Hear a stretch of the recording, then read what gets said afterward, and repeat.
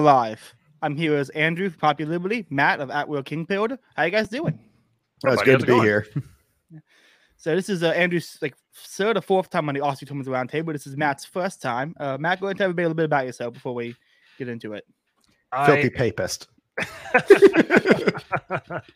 I am the representative, apparently, of Holy Orthodoxy here. The papists had to go to the Orthodoxy to fill a slot, so Orthodox saving our butts again. Yeah, I texted every Catholic I know. We really tried. What can you say? Us Orthodox, we're known for our consistency and dependability. And it's like a libertarian. Yeah. So I'm Matt. I one of the hosts of the Kingfield podcast that is kind of on hiatus because I just relocated to Texas and I'm in the process of stopping being poor. So busy with working selling real estate, and I just got back home, and today in Texas, it's about as hot as Satan's butt crack. It is just absolutely death outside. And I was running around all over the place showing houses and got a text from Andrew and said, hey, we need someone to step in and make fun of liberals being mad about Roe v. Wade being repealed. So I was like, I'm there. There's no question I'm there. Oh, yeah. I mean, you know what it is in Texas that, it's Pride Month. So God's giving them a preview of what hell's going to be like. Yeah. No, honestly, getting this news not only on the anybody who doesn't know it, obviously, anybody who doesn't already know, Roe v. Wade was overturned, and getting that news on the the feast day of the Sacred Heart of Jesus, and at the end of Pride months, you could not end Pride month on a better way. Like, have we profaned on Holy Pride Month? Have we profaned it? I think so. The rest of 5 months is gonna be different people just complaining, and I am happy to ruin. I hope from now on, every 5 month people bring up this is the celebration of the end of abortion, of end of Roe v. Wade. And I just actually, Ken Paxton of Texas, said he's going to make this a Texan holiday. Did he really? Yeah. Nice. Yeah, that's awesome. It's like to commemorate the 70 million murdered by abortion. It's like really just a banger of a tweet. I'm like, oh, this guy's great. Yeah. On the Orthodox calendar, today is the feast day celebrating the birth of St. John the Forerunner, which is perfectly appropriate because Herod tried to essentially abort him as well. So today's a special day. Oh yeah. A lot of good stuff happened today, but it's been a good day. It's been a real good day. But so let's talk about the news real quick. Is anybody, how to put this? Was anybody shocked when this happened? Because when I first started to take the news that they were going to, it was going to be up to be overturned, and it kind of got leaked out. Everybody started protesting and literally had an assassination attempt against Kavanaugh. I was banking on, okay, they've intimidated these judges. They're not going to go forward with it now, and they're going to claim this is how you protect democracy from now on, is protests and attempted murders. So that was fully what I expected to happen. So I was more shocked today to get this news. What about y'all? I'm on record a few months ago at the time when this thing first leaked, saying that, if I'm a sociopath, I'm not waiting until they file the thing to start intimidating judges. I would have started doing that a long time ago. Like the moment this case got to the Supreme Court and was heard, that's the point when I start intimidating judges. If I'm like an elite, that's how I would do it. So I'm thinking okay, if this thing got filed at all in the first place for it to even be leaked, it means that the intimidation didn't work. So that, I went on record back then and say, hey, the intimidation already happened and it didn't work. So I think we're in good shape. I just didn't expect it to go this far just because I'm not that I'm black-pilled necessarily, although it's fashionable to call people like me black-pilled. I'm really not. But as far as the system itself goes, I just don't really bank on getting wins. And I think that unambiguously, I'm not saying it's turning the tide or that, I'm not counting this as anything more than it is, but this is undoubtedly a win. This is absolutely a win. And I didn't expect it. So it's kind of like Christmas in June for me. Oh yeah. This is a big, big fat win. Oh, the Moloch worshippers in the LP are so unhappy right now. Democrats too, obviously, but they're Democrats light. Yeah. No, the LPs. a good one. I've been seeing a lot of libertarian people I respect making some tweets about this. I'm like, this is a bigger issue than this. Like, I mean, how about this? A lot of them can be treated by this is gonna spur on succession movement, which I think it could was a good thing. But there's much better things out of this than just the fact that it might spur on succession. And they seem to be only harping on that one issue because they don't want to make a claim that abortion is actually wrong. And so it's. I haven't really put a lot of stock in secession, trying to track it or expecting it or anticipating it. I don't think it's ever going to happen formally. I think that when and if something like that happens, it's going to be kind of an informal, like by the time it actually formally happens, it's just formally recognizing what has been informally the case, that the central federal government is just going to eventually lose the ability to project power across all 50 states. Yeah. To the extent that it just, the feds just don't show up in certain areas. And it's just kind of, you fly under the radar. You know, they could show up at any point. They might arbitrarily crack down on someone, but they're going to have to focus as they get stretched thin. They're going to have to focus in specific areas. And it's going to wind up being, it's going to be like purple states and the cities and purple states are going to be where probably the most egregious Fed crackdowns are going to happen. But I don't anticipate secession actually ever being something that happens on a formal legislative basis or anything like that. Yeah. I mean, that was what happened in Rome and Byzantium, was that it just cracked apart repeatedly, and it would reunify temporarily and then crack apart again, then reunify and crack apart even worse. And they had a solution to the problem where you had like one of the generals who would, what would happen is, Rome would have one of its breaks apart where the emperor dies, and then you have like 5 guys, all say, "Oh, I'm the emperor now," because imperator is general. So these generals basically say, "Oh, that's me now." And so they would say, they would get to sit together and they would solve this by cutting each other's throats. And, the last one standing wins. And so I don't know, maybe we could get something like that here. I would love to see some of these elites, go, but it's like that. I know that's how you get really stupid elites over time, because anybody with a brain's like, "Oh, fuck no, I don't want that job." And so you end up with dumber and dumber, which is dumber and dumber rulers, which is kind of hard to imagine right now. It's like, I can't imagine we can go that far. I cannot imagine. I mean, did you see what was trending today was AF. Let me make sure I get this correct here.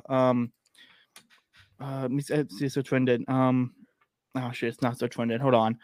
It was something like AFAB, I think is what it was saying. Like all non-binary people can get abortions too when they're defending like transgender abortion rights.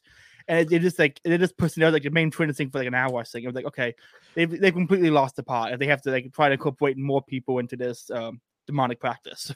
Well, I'd be happy to trade them, abortion rights for a trans woman, if they're going to give us, if they'll let us abolish gay marriage. I would do that deal. That's the next one. Yeah. What you might get kind of a sort of like an informal secession where everyone just starts relocating to. So you're going to get blue state people are going to relocate to blue states. Red state people are going to relocate to red state. It's already happening. And this is just going to accelerate that. It's going to continue that trend. And then as that demarcation increases, then eventually you're just going to have the states just don't want anything to do with each other. They don't want to be associated. They don't want to be affiliated. I mean, I've seen people talking about like Norman Libs on Twitter talking about like, can we like take Texas? Can we make Texas not be a state anymore so that we can get all of their electors? And I was like, you know what? Let's just do it. That's exactly what's going to happen. Let's just do it that way. I've seen a lot of people, a lot of white women on TikTok today freaking out about it and say they're never going to go to a red state. They're never going to go to a state that has outlawed abortion. They'll never visit, never pay money. And I'm like, okay, yeah, your terms are acceptable. Perfect. I don't want you to come anywhere near my state. This is fine. It's anyway to prevent people from moving. Which is why I love the whole this is don't say gay bill, prevent people from wanting to teach here. Like anything any law that can put in place that prevents people from wanting to move and like subvert the good part of the Florida, that's a win. Oh yeah, like that's exactly the sort of idea that we're going for with the soon to be renamed GOP Mises Caucus. And I've already filed some of the paperwork. I just have to finish filing the rest of the paperwork on the new name. Have you figured out, are you going to announce the new name soon? Not quite yet. We'll wait till it's official, but I got other paperwork to do. But but that's the idea is we need to make our Christendom, new holy Christendom, to be as inhospitable to the satanic left as much as possible. If you want to worship Moloch, you need to be in another state, and we will have a crusade against you in a few years.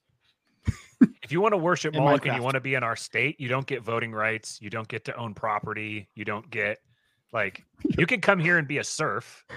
Slave. Serfs too good. The serfs were actually treated fairly nicely. That's true, yeah. I mean, they eventually were able to buy their way into becoming capitalists. So, we don't want to give them that much privilege. That's true. So no serfs, just slaves. Yeah, you can be indentured servants who will do the punch through the ear thing. So they're anyone who's gauged through the ear is going to be. Most of them already got the gauges. He said, put the clip in there. We're good to go. Yeah. They marked themselves for us. We're good. So has anyone seen any what has been the craziest tweet you've seen of someone losing their shit? Has anybody seen any crazy people losing their shit they want to say? Because it's always hilarious. The videos of people just crying and freaking out have been the highlight of my day. Anybody have any funny stories of crazy people losing their shit? I saw what looked like a leftist tweeting the N-word at Clarence Thomas. I saw that one. That was my favorite one too. Yep. That one. This because that meme was was a black guy. Now one picture was a gorilla on the other one. It said leftists when you agree with some. When black people agree, leftists when black people don't agree. And it's spot on. Someone tweeted something about how I don't remember where it was. Someone had tweeted something about how all these white women are just barely holding in, calling Clarence Thomas the N-word. And then I was scrolling through and I saw one that actually had, and then it said tweet deleted underneath it. I haven't really been on. I was busy working all day, so I stopped and ate a little bit of lunch, and I was able to scroll through, and it looked like it was a really, really good day to be on Twitter today. Oh, it was the best. It was pretty fun. Really fantastic. I've been on most of my family and relatives are pro-choice leftists, so I've been on Facebook this saying hoes be mad. All I do on Facebook now is Catholic posts and then hardcore right-wing posts. There's nothing else happening there. I'm just there to troll family members. I posted that now it's time to ban birth control. Let's go. Clarence, good old Clarence, he actually said that. He was saying awesome. Now we need to focus on the anti-sodomy laws and the gay marriage laws and the contraception laws. I'm woo! God, I love that dude. That every time I see an interview with that guy, I'm always laughing. He's just incredible. God protect that man. Yeah, he needs it. He needs it. They smothered the wrong justice.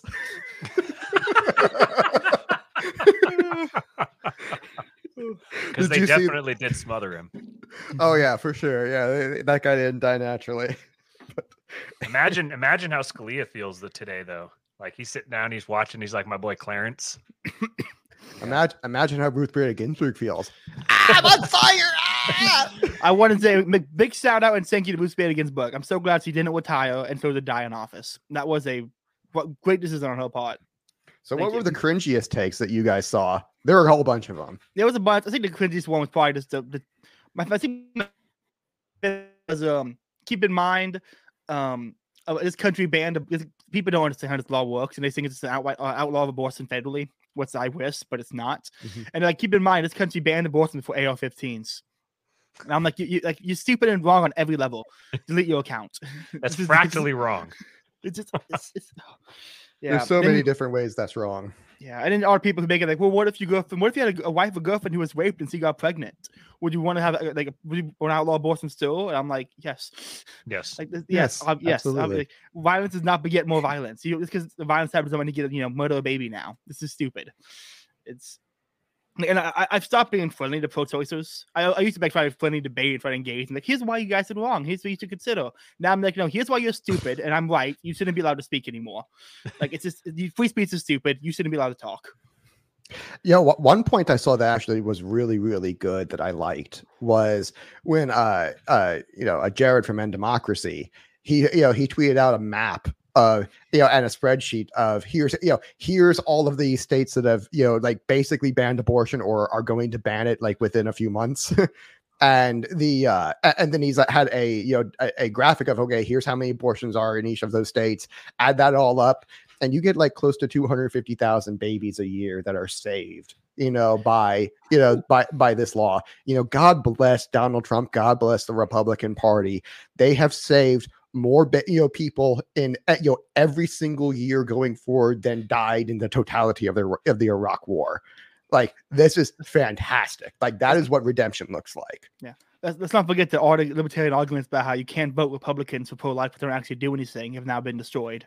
Yep, Mhm. completely destroyed. That's a great one to have. Remember, if I ever see anyone making an argument again, I'm just gonna how stupid can you be to still make the argument if anyone continues to make it? How many lives has the Libertarian Party saved? Huh? How many? I'm pretty sure they've cost lives. I bet they make an argument for someone. I know they've cost people a lot of money. That one guy. I mean, they're like trying to kill people in Florida right now by helping to elect a Democrat. I no comment. I'm interviewing him. I have to remain unbiased to the interview. Okay, sure. Yeah, I know. There's so many memes I want to retweet that I'm like, oh, he might see that one. He's not gonna watch this live stream, because he's probably see Andrew on it. Oh, that's the devil. I can't watch.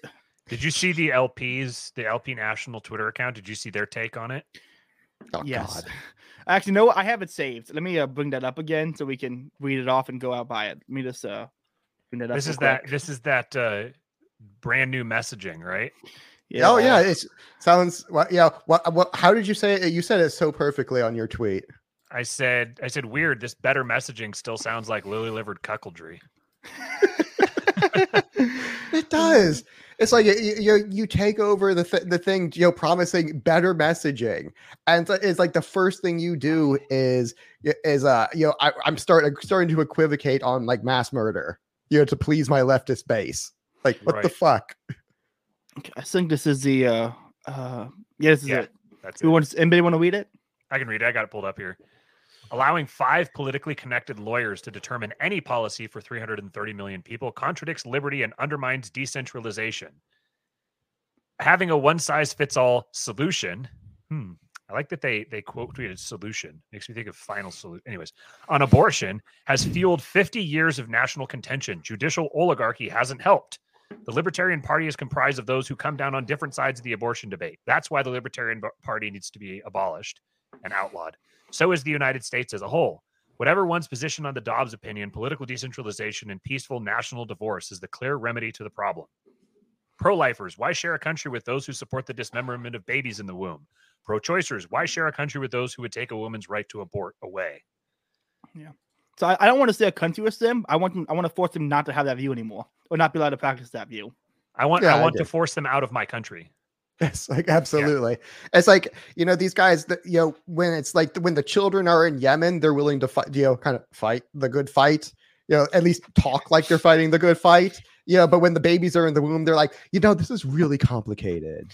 And we have to look at both sides, and why don't we just separate? Please. Yeah. And it's like, you guys are such cowards. Yeah. No, yeah, that was one of the points that really made me complain. I still had hope that LP might, which means caucus might do something good, but seeing their what was it? Connor wrote an article for Austria Homerism, wants to hopefully be back up soon about the cowardice of the LP when it came to the divorcing issue. And I was like, okay, no, this article convinced me the LP is just absolutely worthless. There's no saving it. It's to be illegal. Yeah, just abolish it. Take a pro-life stance officially as a party, even with the Mises Caucus, because so many libertarians are pro-choice. So even the Mises Caucus people are making a strategic calculation, and especially the pro-life, because I know there's a lot of pro-life Mises Caucus people. They're making a strategic calculation where they're saying becoming a slightly larger third party is worth sacrificing the lives of babies. And just like imagine if they did the exact same thing with war. You know what I mean? Right. They're both mass murder. Right. As it's like on one hand, they'll make that good argument when be principled when it suits their incentives. And when it doesn't suit their incentives, they'll start equivocating like leftists. And this is how that conquest law is going to beat them, because they're following their incentives already. Undefeated. I'll give you guys a good clip. This will be a good clip for people to parade around and cancel me over. There is more of a pro-life justification for mass murder in war than there is for abortion. So if you're going to Yeah. err on the side of abortion and not on the side of war, nothing I can do for you. I mean, you could at least like kind of, with war, you could at least kind of make the, that has at least a thin veneer of legitimacy where you're like, okay, they're terrorists or something like that. Right. It's like, there's no convincing people that, the babies have weapons of mass destruction. You know what I mean? It's like, you can't just say, oh yeah, we have to fight them in the womb, so we don't have to fight them over here. That argument doesn't work. It has no veneer of legitimacy whatsoever. And whereas at least in war, like you can kind of make the defensive argument, but there's no self-defense when it comes to like a baby that's not even born. Completely cut and dry. Yeah. I want to it's like that they equivocate when just because it suits their political incentives is just disgusting. Yeah, we had a great comment from I can't pronounce his name, so I'm not even gonna try. Rather than celebrating that lives would be saved, lawbirds are rejoicing about decentralization. This is why they lose the coast of war. Great take. But speaking of LP, I don't know if you want to get into the clips now or later. Yeah, let's go ahead. Let's take these guys down. Let's do this. Okay. Clip number 1. I'm not gonna say who it is because everyone will know who it is when they hear his voice. Outlawed in more places. But I do think the point you're making is something that's really important for people to realize, that it is, even if you're pro-life and even if you think, that if you are pro-life, if you see abortion as murder, then sure, the cost benefit, like the benefit of saving babies' lives is going to outweigh anything on the other side. But just be aware of the costs of this as well. And I think that this is in many ways, kind of ironically, a huge victory to hand to the Democrats. Because finally now they have an issue that they can make the midterms about. And it's not that, like much of a stretch to say, okay, the Supreme Court struck down Roe v. Wade. What we need now is Congress to write a law that protects, abortion rights across the country. And the only way we can do that is if the Democrats have control of the Congress. And oh God, was that today? No, that was back when the decision broke. So when the news broke, he did an episode with these clips on it, and I figured, let me just save these clips until the actual decision is official, and then we can take it apart. I mean, this is just like the worst political argument. Actually, you're saying the exact same thing that the neocons have said to conservatives for years. If we push too hard, we're going to lose the next election. It's literally the same argument that if we win too much, we're going to lose. In reality, winning too much is just actually losing. And so that's why, we only try to have really small, moderate victories that, end up losing the whole country. And so, it's like, how can you even think this way, Dave? This is like, the sort of argument he knows how to like just take apart any other time he hears it. When it comes to abortion, he's got his incentives, and he just it's like brain shuts off and he's back into, like almost like neocon mode. It's weird because all of the arguments you hear the LP types make about abortion, all of them are anti-war arguments, are actually pro-war arguments the neocons will make. Like all of them, every last one of them. And so, again, they're both mass murder.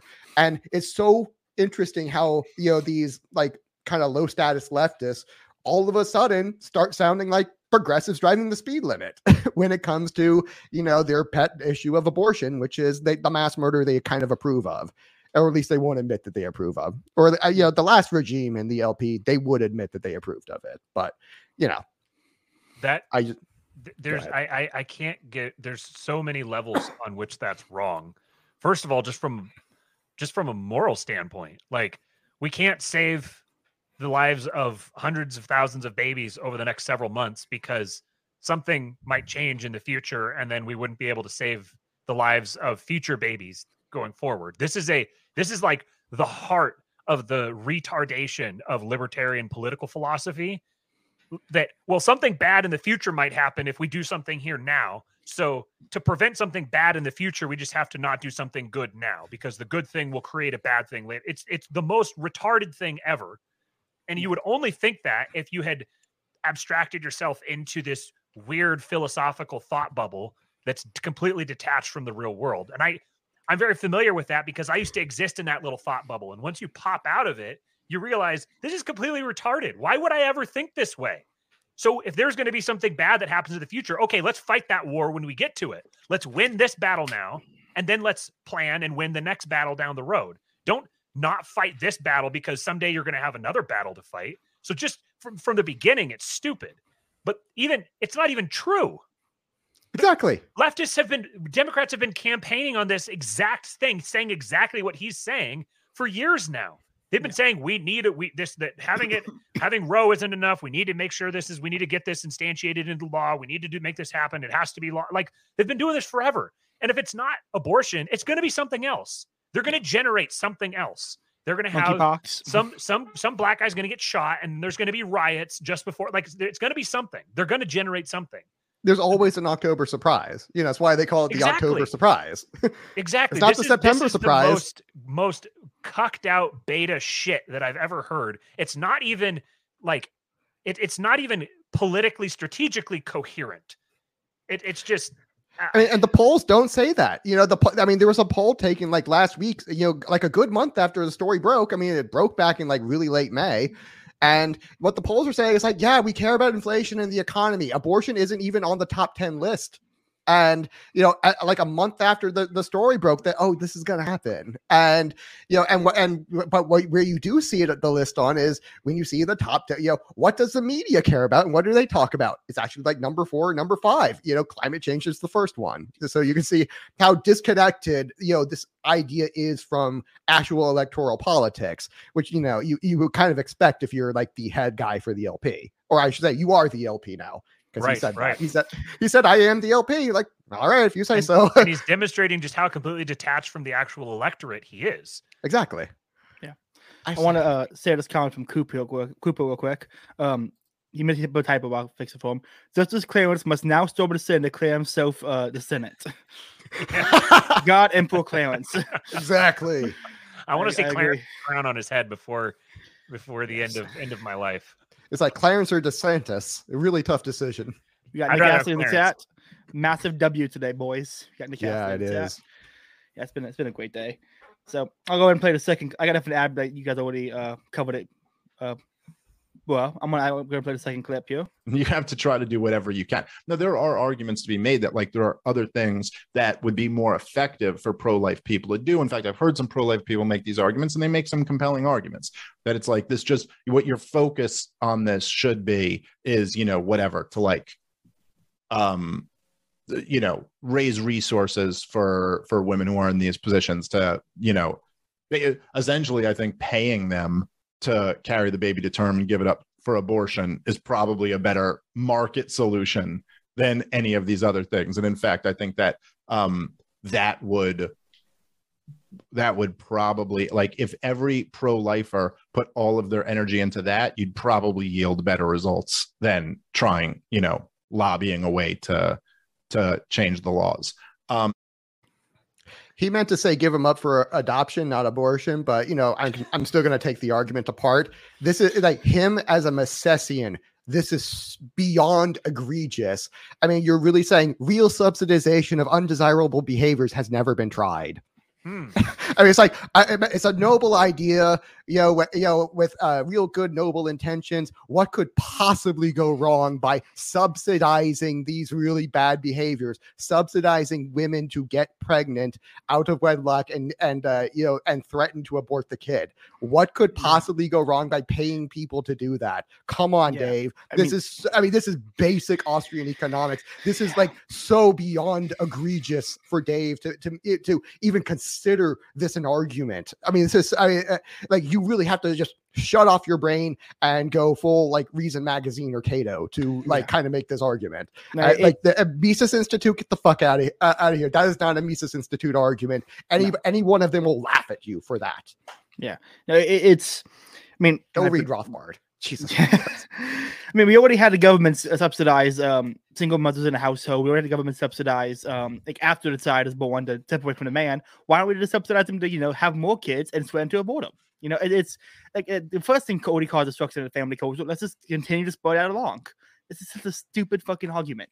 It's weird too the way like Dave is a very well-spoken guy who has Yeah. years and years and years of experience elaborating, just ad-libbing, talking extemporaneously on all these different subjects. I've never heard him kind of trip and stumble his way through something. And I mean, it was a short clip, so I could be reading too much into it, but it was weird just how awkwardly he was trying to get through that thing there. Like, he didn't actually believe what he was saying, but he felt like, I need to give red meat to both sides here, and I need to try to prove my libertarian cred because he's had his whole like Christian conservative thing, and he's come out as being pro-life. So it's like he needs to not fully throw himself into the pro-life camp. So he's going to have to sort of try to come up with some sort of a justification that he can say that sort of sounds smart, that people be like, oh, and then it'll like keep the pro-choice people off his back or something. That's kind of how that clip read to me. That was very weird. Yeah, he's had that streak lately where he feels like he has a need to moderate to kind of help keep the LP MC in charge of the LP. And I mean, that's kind of my understanding of, like just from like really following him closely. And is like, I don't understand him because he's read Hoppe. He knows that, all of these other these left-wing ideas for how society, might function don't work at all with libertarianism, like not even a little bit. And he knows, because, we actually debated this, very shortly, that about the effects of time preference on, power, what does that happen? What happens? And, this is like the one where he's like, I don't know if leftism really means equality or high time preference for power really does. I'm like, oh yeah, that's provable. And, whipped out the third law of archotropism and stomped it out in like 2 seconds with Misesian deduction.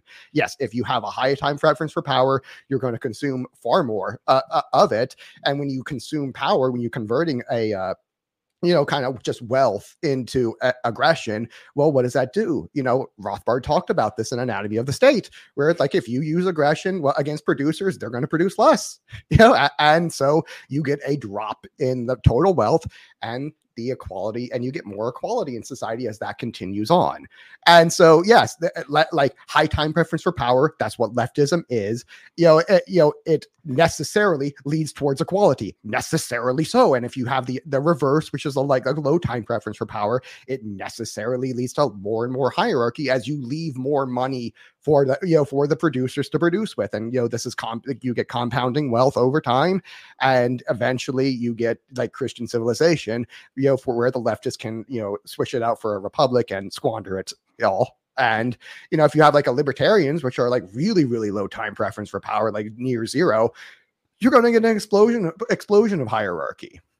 And so, like, if you are, saying that, like, oh yeah, I have to like really, go to both sides because both sides could theoretically be correct with my vision for how the world works, you're just an idiot. It's like you are not, or you're being very dishonest. And I don't, or you're following your incentives, I should say. That's probably it. He's following his incentives. And this is Conquest's law in action. This is exactly how it works. Is that nobody is ever moderating themselves to appeal to the right. Nobody has ever, you never see someone who's naturally like a hardcore leftist who's like moderating themselves to try to draw the right in. It just doesn't happen. Nobody tries to appeal to the right that way because subconsciously everyone knows that you don't need to. So the only time this ever happens is when people are trying to draw the left in. It's like, okay, we're going to give just a little bit of leftism and that'll pull the left over towards us, which never ends up working. You always get pulled in. That's exactly what's happening here. It's like, trying to say that, the right wants, healthy lifestyles and, wants you to eat salad. And the left is like candy and cocaine. And you want to say that, oh yeah, we're going to go with just, healthy salads and stuff and just a little bit of cocaine. And it's like the Florida diet. Okay. That might work in Florida. That might actually work in Florida. I think I was raised on that. But like nobody's going to say, well, we're going to do the candy and cocaine, but we have to make sure we eat a little bit of salad. Nobody's ever going to come out with that because you're going to look like a fucking square. People are going to be like, yeah, screw you. We're not eating any salad. Woo! This is just the way that in political terms, it's exactly how it's going to work out. That's what he's doing here. And that they think that this is that moderation or neutrality is in any way like a winning strategy for people. It's like, yeah, what you're really saying is, yeah, we're not on either of your teams because screw you. It's like, vote for me. And it's like, where do you get this like psychologically? Where in the world would you think that this would work? You know, I mean, this is like the antithesis of everything you learned in, you know, like sociability. It just like you should, if you've been through middle school, you know this doesn't work. Yeah, it's I basically imagine like most libertarians were bullied in middle school, and so they just had to block that out. it's basically like, all right, I'm married to you, but I also want to screw him a little bit. So let's kind of meet in the middle here, where you know there's a little bit of both here. Well, you're going to get double team from both ends. Is how that ends up, because you don't have any allies. I mean, that's exactly where it's like, you know, I'm not going to, you know, I'm going to be in prison, like with the Bloods on one side and the Crips on the other. And I'm going to tell them both to go fuck themselves. How do you think this is going to work out for you? It's like, no, this is democracy is a civil war. Pick a fucking side and just stick with it.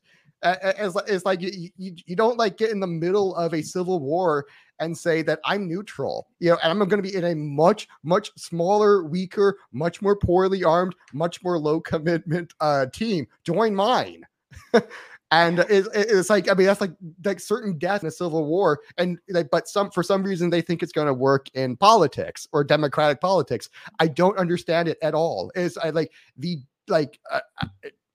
mean, you're not connected to reality. You're in a fucking bubble. And like Matt said, when you start, you know, when you first like pop out of that bubble, you're like, how in the world did I believe any of this? Literally me last week.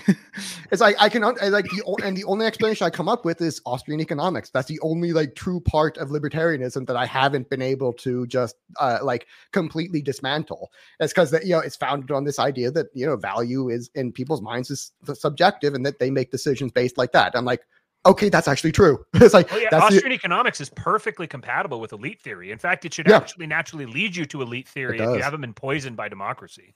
If you have like even like the slightest understanding of microtropism, you know, economics, which is based on it's a branch of Austrian economics. Like if you have any understanding of that at all, you're like, oh, like this leftism stuff just doesn't work at all. And, you know, and you understand that, oh, nothing about libertarianism mostly doesn't work at all because of Austrian economics, and that this other thing over here called archotropism, like the praxeology of basically sociopathy. It's like oh, that's a thing too. Like it's not just like these states are, you know, these predators, they're not just like acting randomly. There's a real pattern to the behavior. There's a real rhyme and reason to it. There's a real a priori logic to it. And once you understand that like you realize, you know, just how completely, you know, disconnected from reality that most libertarians are, because they want to pretend that this thing doesn't exist or because it shouldn't exist. And because like, well, it shouldn't exist at all. You know, it's like, you know, we just need to spread the message. I mean, they're just like, they're like Christians saying that, oh, people just haven't heard about Jesus yet. It's like, that's why they're still sinning. That's the moment they hear about Jesus, they're just going to get their whole life together. Right. And it's like, even Christians are not dumb enough to say that, you know, we've had 2000 years to really bang it into the people's heads that, oh yeah, sin, wrong, bad, always has bad consequences for you. Never works out. Sin doesn't prosper you. It always makes you poorer, sicker, unhealthier, you know, mentally and physically, et cetera, et cetera. And they still do it. It's like, I mean, it's not because they haven't heard of Christianity. It's like that. That's not the reason why. It's not because we haven't spread the gospel enough. It's just some people are bad, and there are perverse incentives in society that lead them to be that way. And if you're a libertarian doing the same exact thing, where you're going even a step further, everyone's a libertarian, they just don't know it yet, or like it's like saying everyone's a Christian, they just don't know it yet. And whereas the latter one might actually be a little bit more true, because, you know, that's just the way logic and reality have been created to be. But you know, if you're just thinking like, oh, they just need to hear our ideas and then they're gonna you know wake up the way we did, and the state's just gonna like magically end. No, you don't even understand the basic economics of why the state exists. And, you know, like, how can you say why it's going to go away when you don't understand how you got it in the first place? Yeah. I want to highlight something that Cooper said here. He basically summarized what you said, Andrew, in a sentence. Austrian economics isn't compatible with libertarianism. That really is just good. Tweet that, Cooper. Tweet that. I'm going to retweet it. That's just. If I wasn't an honorable man, I would just tweet it before he could. Libertarianism presumes Steal it. rational actors. Austrian protective actors, not the same thing. Exactly. Yeah. That's so perfectly put. You should tweet that, Cooper. Okay. Cooper, I want to make sure everyone knows that Cooper is completely retarded, but every once in a while he says something smart. That's why I keep him around. Let's go ahead and play clip number 3 here.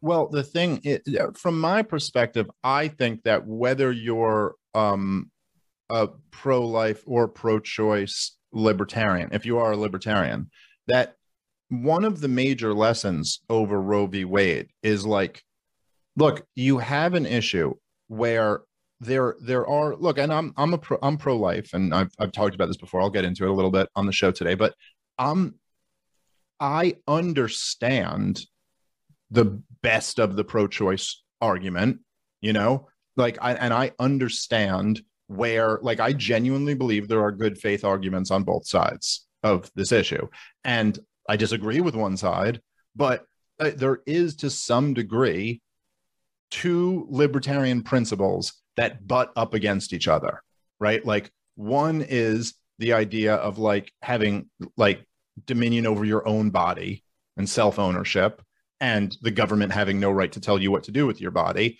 And the other one is the protection of innocent life. Those are kind of indirect conflict with a woman who wants to get an abortion. And okay, so you have libertarians on both sides of this issue. Oh my God. Matt, do you want to do this one first, or should I? Go ahead. So first of all, I'm pro-life, but what does Michael Malice always say? Anything that precedes "but" in a political statement can be ignored. So I'm pro-life, but there's libertarian arguments on both. Okay, I used to at least nominally think this because I wanted to retain the libertarian neither left nor right cred, at least for my own self. I would think this. Okay, well, yeah, there's, because I do think that there are people who see themselves as pro-choice and they've rationalized it to them. Just the fact that there are arguments does not make them good arguments. It doesn't much less make them good faith. Coherent arguments, much less good faith. Expressing a bad argument in good faith isn't a good argument. So there's nothing redeeming about the entire notion of the pro-choice thing being about bodily autonomy is absolute bullcrap. It has nothing to do with bodily autonomy. There's nothing happening. What's happening is happening to the body inside you that you put there. This has nothing to do with you preserving your bodily autonomy. There's not even a libertarian argument for the pro-choice position unless you've started by presuming the pro-choice position. That's the only way that you're actually going to get a pro-choice argument, even from within the libertarian frame. I've completely rejected the libertarian frame, so this isn't even a problem for me. But even within the libertarian frame, it's not your body that is concerned here. It's the body of the person that you put inside your body. That's the one that's concerned about it. You have to, like, it involves your body, but you signed up for that when you put a baby inside of you. And it's like, that right there, is like that. What I see as like kind of the heart of this. Oh yeah, there are good faith arguments on both sides. Well, one, okay, so what are they? It's like, do we have to fight? I was saying, hey, these are both mass murder. And by the way, abortion is the worst mass murder by every possible metric. And so it's like, what good faith argument? Like, again, if this was war, Dave would be all over it. Yep. And because when the children are in Yemen, Dave knows that, that, okay, this is indefensible. There are no good faith arguments on the other side. And he can go through every single one of them like a knife through hot butter. And like, he knows how to debunk every last one of them. But when the children are in Yemen, it's complicated. There is good faith arguments on both sides. It's like, well, what are the arguments on the other side? Like, oh, we have to like fight them in the womb, so we don't have to fight them here. It's like, oh, it's like the humanitarian argument. I love that one. Remember, like when he was debunking that with Afghanistan, when they're like, well, if we end the war, there's going to be all these humanitarian problems in Afghanistan, so we have to keep mass murdering people. And and he's using, and like he kind of talks about that same one here. Well, there's a lot of people here who are worried that if we end the mass murder campaign against unborn children, there's going to be some real humanitarian problems for the poor women who like signed up to mass murder the children. It's like, what the fuck kind of argument is this? Like, it's like this false humanitarianism. It's like exactly the corporate press line. And in any other context, they would recognize it immediately and be like, oh, that's a shitty argument. That's not a good faith argument at all. It's like not even close to a good faith argument. And it's like, he would never equivocate. And so I get really frustrated with him when he starts equivocating on like the other and worse mass murder the state commits, because this thing would never exist in a private sector context, because you're immediately going to get private statecraft. It's like that's going to immediately emerge, due to archotropism. You're going to have a bunch of, because when you tell a bunch of elites, my property, my choice, what do you think they're going to do with that? They're going to be like, oh, so you're saying if I own the property, I can make literally any law I want, no constitution? You don't say. It's like, and so exactly, they're going to take that, run with it. They're going to group up with other elites that they trust to form, corporations together so that they can buy up all of the land as much as they can, and make laws and have a limitless monopoly on violence that is born out of private property. It's like not and like legitimate, so it's like that, you're even in, so, and when you have that corporate state is born, well, okay, how does it make money? Through tax revenue and profit. And so it's going to try to make this place a nice place to live, and with a lot of people in it. And by maximizing the number of people in your state, who are being productive and doing doing good things, you are going to maximize profit this way, particularly across time. As because when you start instantiating abortion, contraception, homosexuality, all these other things that basically send your birth rate through the floor, what that means is in 20 years you're going to have a lot fewer workers, so that means much higher wages and a lot fewer customers. So you have higher cost of production and fewer customers, so smaller profit margins. Your profits go through the floor across the board in every single industry inside of your state. So you, as the state, if you don't want to be bankrupt in 20 years, you're going to say, oh, fuck that. Yeah, I don't want that policy at all. So I'm going to prevent that from happening by, getting rid of all of these licentious lifestyles. So not only does like the Ancapistan model not work because of Austrian economics, it actually proves that monarchy, not just monarchy, but like Christian monarchy, like thoroughly trad Christian, like Orthodox or Catholic, one of the two, is going to be like the thing, for everywhere. Because, what's the way you get a really nice birth rate? You implement like that. You go to the guys who really know how to do it, like the Orthodox and the Catholics. And so like those are two religions who have mastered, having crap loads of kids. And so you got to shout out the Mormons too. Yes, they get the Romneys who are going to like fuck them over. The Utah is basically a private state as it is already. Yeah, kind of.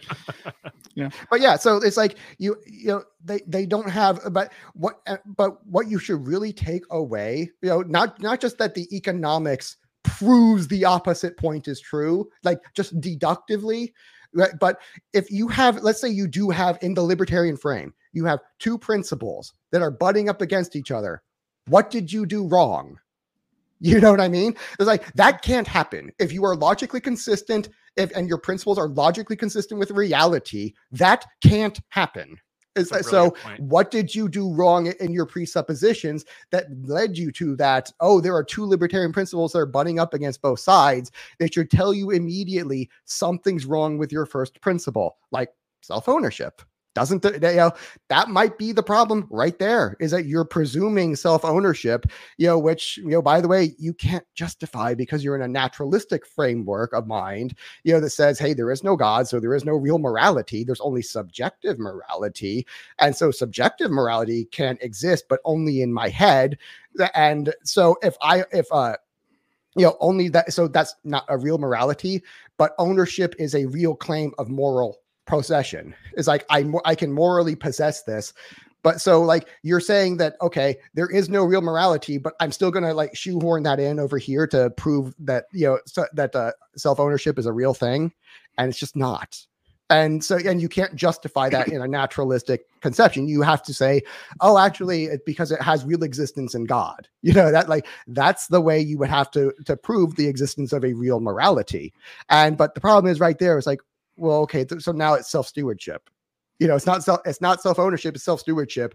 And you have real obligations to like the guy who created you. And so, right. And right there, that changes everything about that has like, real catastrophic downstream effects for libertarians who want to stay in that frame of I own me instead of I steward me. Because if you're steward, you have to do a good job with it. And there's a real positive obligation to do the right thing there, which is not abortion, homosexuality, drugs, and fornication, all of these other things that are manifestly bad for humans. I mean, it's like, and you have an obligation there. So in other words, there would be no right to licentiousness or license that could be logically possible. So like heads we win, tails you lose. Heads libertarianism is wrong, and tails monarcho-capitalism and Praxianism, whatever we want to call us, is right.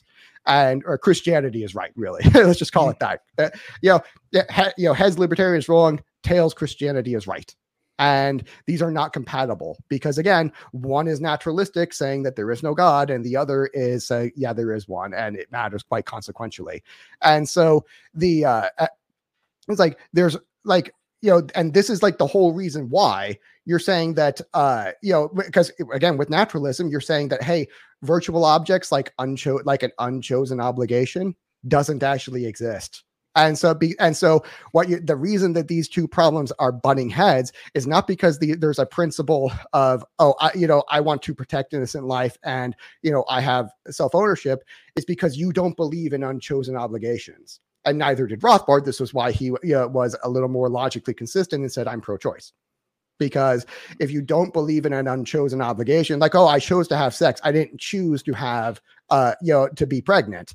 And if I choose to, and because I believe in like a title transfer theory of, ownership or whatever, what Rothbard called it, to where, oh, it's just a title and I can take it back. It's like I can take it back. And so, because I don't believe in any unchosen obligations, and those I do choose, I can take them back. It's like, well, even by arguing that, well, you chose to be pregnant because that's what sex does, it's the biological reality. It's like, well, I can choose to be unpregnant, and that's a biological reality, and those are morally equal. And because in libertarianism does not believe in unchosen obligations, and at least doesn't believe in real obligations that you can't take back.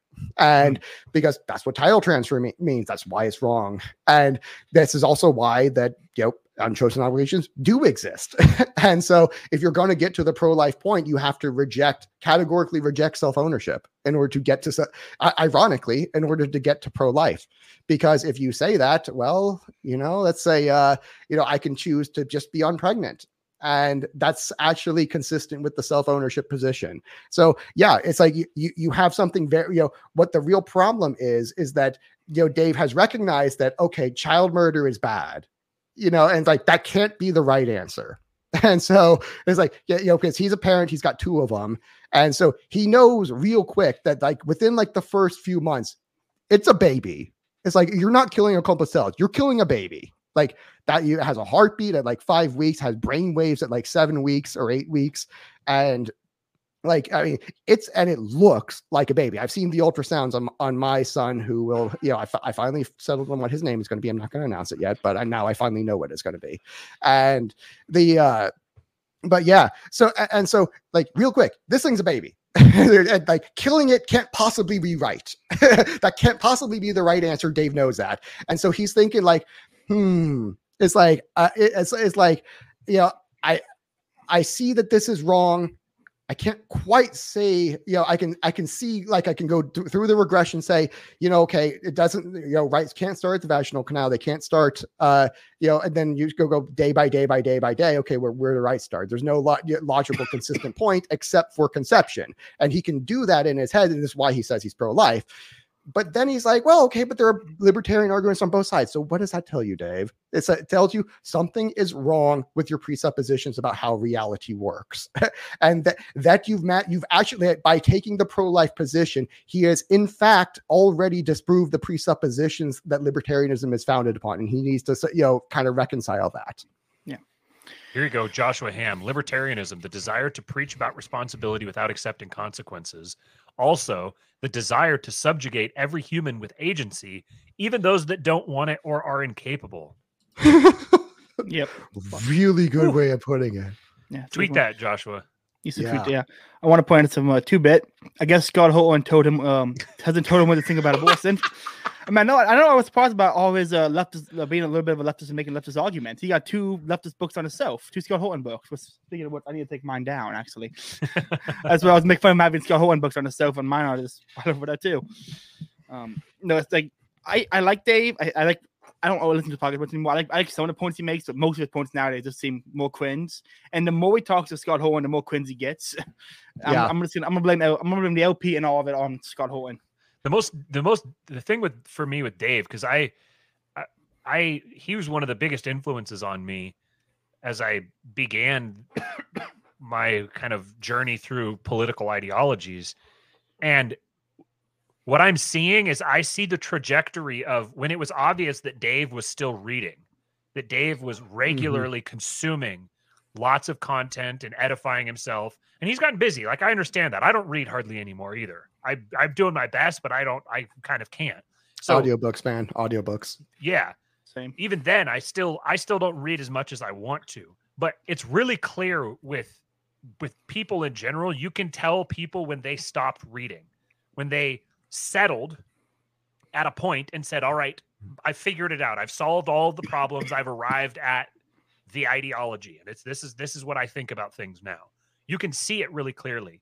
And what I see is the trajectory of where Dave was headed and where Dave actually is. And I want to see him on the trajectory of where he was actually headed if he kept going, if he kept reading, if he kept updating himself, if he kept pushing.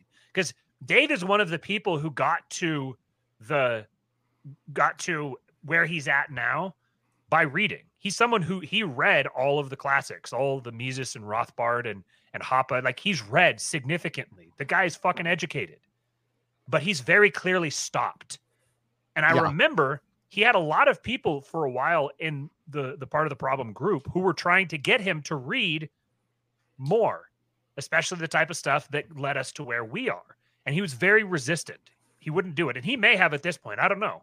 He may have read some of the stuff, but it's very clear that he has settled into a rut. And lots of people are noticing, observing this, that he is basically just kind of starting to just repeat himself over and over again. He settled into his incentives. Basically, right. I mean, that's what he settled into. He didn't settle into a rut. He settled into incentives where, I'm making money as the Austro-libertarian ANCAP guy, because the moment you go post-libertarian, you lose like 30% of your audience. If you don't believe me, you can ask Pete or Mark Claire. Right. And because that's what happens. And, I can understand he's got like a family to take care of. I would be hesitant to, do that at his income level if, I had like a wife and 2 kids living in New Jersey, right? That I had to support. So it's like, I can completely understand that. And that, or maybe he doesn't even want to think about that. But it's like, it's very clear that like, okay, like he's read just enough that he can start reading to disagree with some of these things and just reading it with that intent in mind. Oh, there's a problem, done. And so like when you see like, he's like, Yarvin's like talking about like a medieval monarchy and he's debunking the problems with medieval monarchy. When if you've read Yarvin for 5 minutes, he's not, that's actually no, not at all. He's talking about a private property, a private law society, a different variation of a private law society, which, you might call monarcho-capitalist. And, and so the idea that all of the arguments against medieval monarchy would go out the window, just immediately out the window. So you couldn't possibly use this if you've read Yarvin for 5 minutes to know that, oh, he's not talking about like a medieval monarchy. This is a private law society that he's describing. And so if you've only read him for 4.5 minutes, you can be like, oh, there's a problem, disagree, all done. And Right.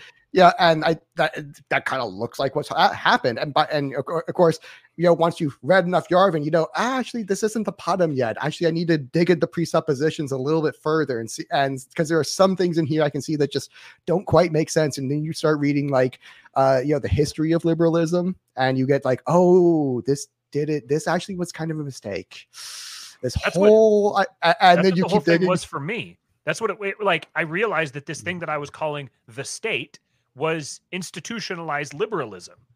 And so I like reading Moldbug was kind of the gateway. There's been kind of more beyond that. And it's kind of, you end up always like the further you go, you end up kind of like killing your old heroes. So obviously Moldbug is better than Yarvin in most cases. And I've gotten to the point now where there's issues with Moldbug, and I've moved beyond Moldbug and to some degree, but I'm also kind of gotten to the point where I'm not just like identifying myself with a specific, like, oh, I'm a so-and-so person. It's like, actually you are, but I'll prove it to you.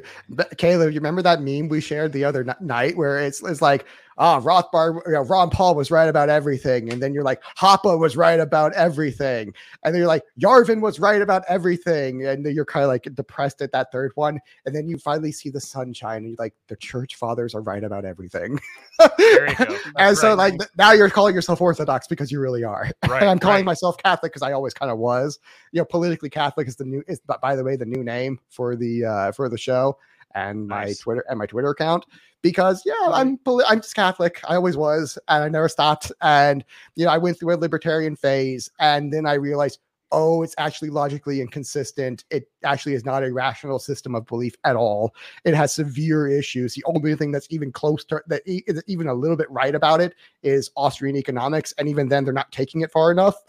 So it's actually an incomplete version of Austrian economics. And but that's the only thing I took with me from libertarianism, which, by the way, is something Yarvin said. He said, you should always go study the libertarians and their Austrian economics, but don't take the political philosophy. Just take the economics. It's something that Yarvin said. Now I understand it on the back end, and I started took that with me and went back to Thomism. And and started reading Thomas Aquinas and started reading all of the the fathers of the church, like Irenaeus, and Irenaeus makes the point that, hey, if you are not starting with in the beginning was the Word, and the Word was with God, and the Word was God, and all things came into existence through Him, if you're not starting with that as your first principle, this is where errors start propagating from. If you're not starting with God as your first, if you're going to make a first principles ideology, which, by the way, libertarianism can't do, because that self-ownership is not a first principle. It's like, oh, there's way more presuppositions underneath that. What is a self? What does it mean to own? What is exactly. What is morality? And what is logic even? And so if you're not starting, like Irenaeus makes this point that, hey, if you're not starting right there, that, hey, this is where that problem is. That all of the errors you can possibly make, all the heresies, all the apostasies, anything that you can think of that's wrong about reality, it starts with some misunderstanding right there. About at that first principle of in the beginning was the Word was with God, and the Word was God, and all things came into existence and being through Him. And that starts right there. If you don't believe that, if that's not the first principle, this is where errors come from. And so if and you keep digging back through history, and you find that out. And it's only if you've stopped reading, you stopped updating, and you stopped asking questions, and you finally settled on, here are the incentives that pay me and get my bills paid. The utility of the libertarian stage, I think, is understanding it's taking liberalism to its logical conclusion and understanding that it's self-terminating, understanding that this is that the fundamental flaw is at the heart of the liberal world. But you have to actually get to that point. You can't reach that point and then say, okay, well, I want to retain my premises, my liberal premises, but I want to have my cake and eat it too. So I'm gonna just kind of create this paradoxical mashup of incoherence, and then just blame everybody else for everything being wrong because they won't just listen to me, and I'd have all the answers if they did. Like that's where libertarians they reach this end of the road and then they just crash into the ditch and they stay there and say that they're on a vacation. And it's like, no, like there's another road. Like you got to keep going. You got to keep reading, because Yarvin was kind of like the gateway drug. He's like the next step, because he says, okay, well, you're talking about the virtues of private over public within the libertarian artificial dichotomy. Well, okay, if you're going to take that private world and make it work, this is what it would look like. And as you start exploring that, you realize, okay, so anarcho-capitalism was just the point at which you deconstructed all of the liberal world. Well, now you need to build something back up again. So the anarcho-capitalist position isn't there should be no state.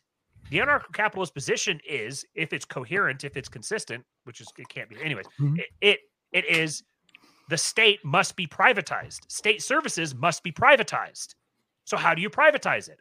Like this. Okay, how do you retain that? Like this. And by the way, what do you need in order to achieve the things that you need to retain that? And that's what will lead you into Christianity, because you'll realize the only way to retain something like this is with a Christian population. It's not a Christian population. It's a population that's governed by Christians. That's the way that you retain a privatized society.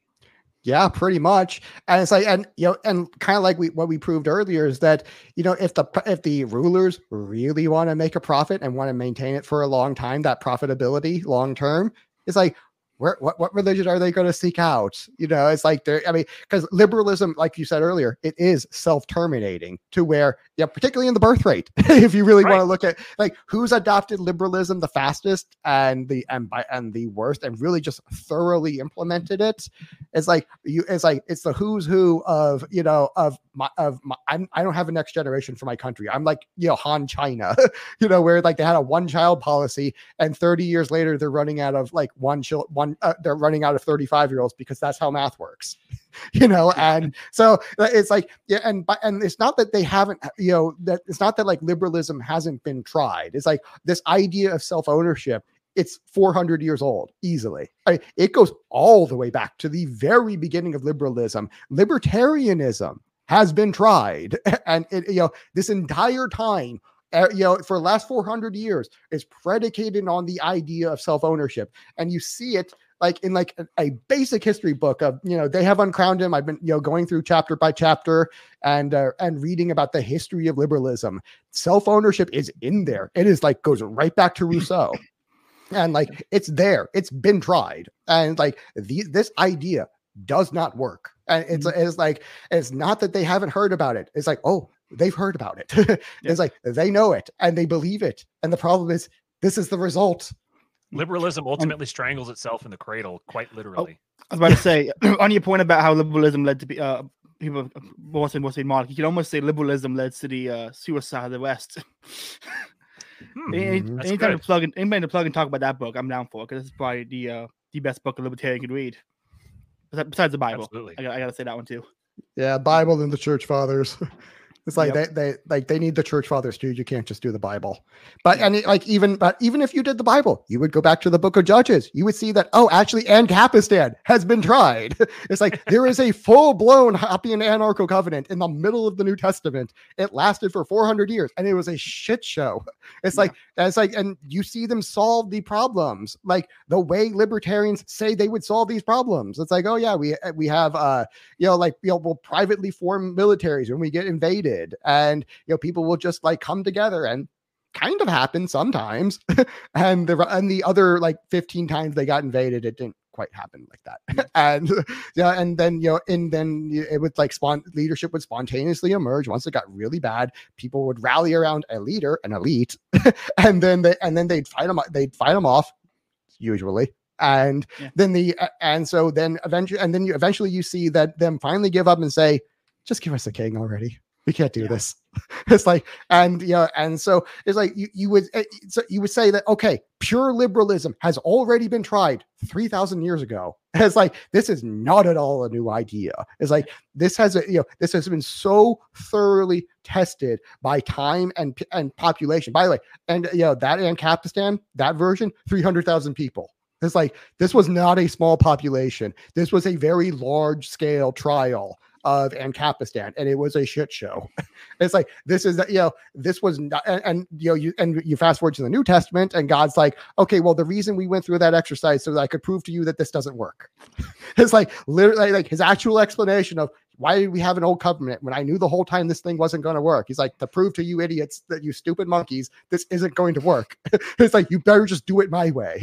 and because it just functionally is wrong, doesn't work. And so if you even read the Bible, you would know liberalism, libertarianism, Ancapistan, all that shit doesn't work. It's been tried. It's like, you need God.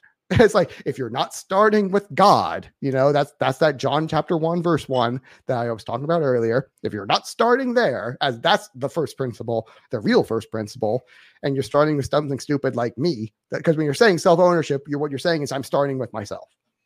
And then, building an idea outside of that, out from there. That's what you're starting with. You're starting with the self instead of God as your first principle. And it's like, well, you're not even your own first principle. So if anybody wants to hear more about Andrew just said about judges and First Tabernacle Covenant community, the first episode he was on Facebook Being Practice was covering judges and specifically that. So if anyone wants to hear more about that, I think it's like a 2-hour interview we did or something. I think my longest one besides the 12-hour live stream. So I've also got two episodes on it at the beginning of my channel. Very beginning. First 2 episodes were on this biblical Ancapistan, which is by far the most successful, by far the purest, by far the most successful version of Ancapistan to ever exist. And by far the most well documented one too. And so because the other ones, you don't really have good documentation, or they're not very pure at all. And really they're just misconstruing monarchy for or some sort of democracy for actual Ancapistan. Or they're claiming a papal state is an Ancapistan, like Cuspeia.